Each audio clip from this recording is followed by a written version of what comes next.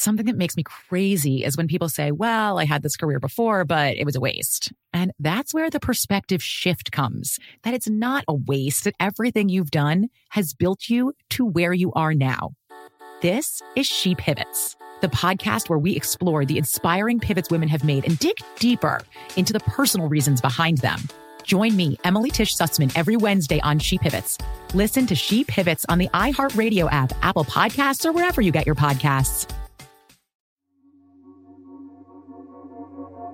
Welcome to Stuff to Blow Your Mind, a production of iHeartRadio. Hi, my name is Robert Lamb, and this is The Monstrefact, a short-form series from Stuff to Blow Your Mind focusing in on mythical creatures, ideas, and monsters in time. In this episode, I'd like to turn to the traditions of the Inuit, specifically the Inuit of the eastern Hudson Bay region of what is now Canada. In the Dictionary of Native American Mythology, Sam D. Gill and Irene F. Sullivan relate the story of a pair of killers, in other tellings, monsters, who terrorized the people.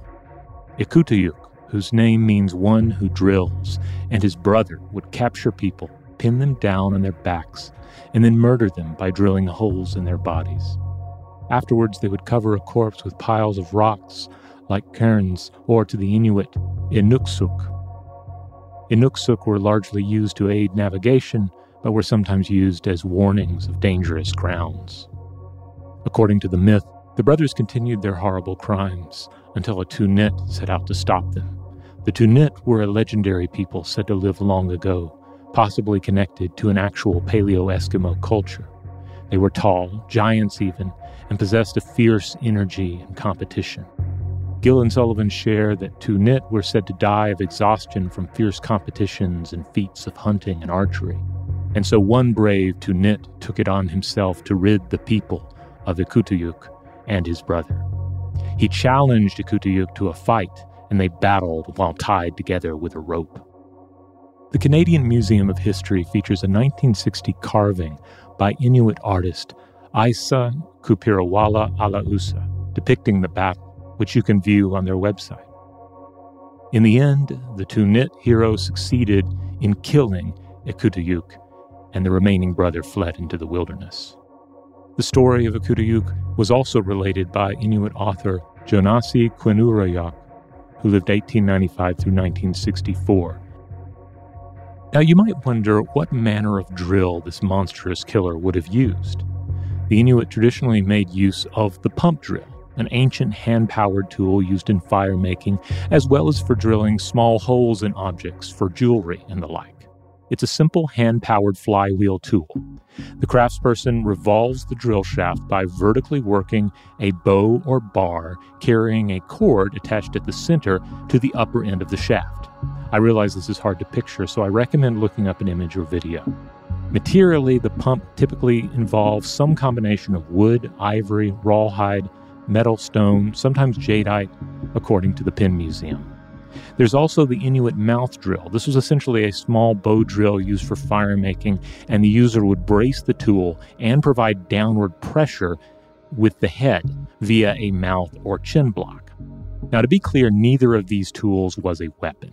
But according to Robert Fortune in his 1985 article, Lancets of Stone, Traditional Methods of Surgery Among the Alaska Natives, there is reason to believe that dental drilling may have been practiced to alleviate tooth pain, and that cranial drilling may also have been practiced in some cases for either medical or magico-religious purposes. Known as trepanation, this practice is found in cultures around the world dating back to prehistoric times, with some rare modern proponents of the procedure as well. So one can imagine how the idea of murderous drillers might have emerged in Inuit mythology and storytelling based on everyday technology and/or painful surgical procedures that had been experienced or witnessed. Though the possibility of actual isolated drill-based torture is, I suppose, not impossible, I ran across one reference to isolated drill marks on Inuit remains, a 1993 article by Melby and Fairgrieve titled A Massacre and Possible Cannibalism in the Canadian Arctic, but the consensus would seem to be that the evidence in question suggested a mortuary practice, with drill holes being just one of the classifications of cuts found to the bone. Ikuutayuuq and his brother are haunting figures to consider, and yet another fascinating aspect of Inuit culture. Tune in to additional episodes of The Monstrefact or The Artifact, or a new upcoming short-form series each week. As always, you can email us at contact@stufftoblowyourmind.com.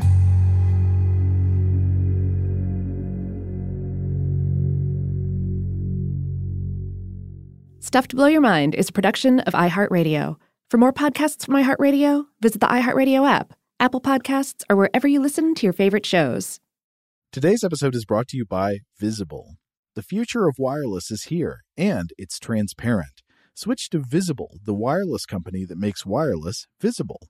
Get a one-line plan with unlimited 5G data powered by Verizon, just $25 a month, every month, taxes and fees included. No hidden fees, no surprises, no, really. What are you waiting for? Get with the times and switch to Visible at Visible.com. Monthly rate on the Visible plan for data management practices and additional terms, visit Visible.com.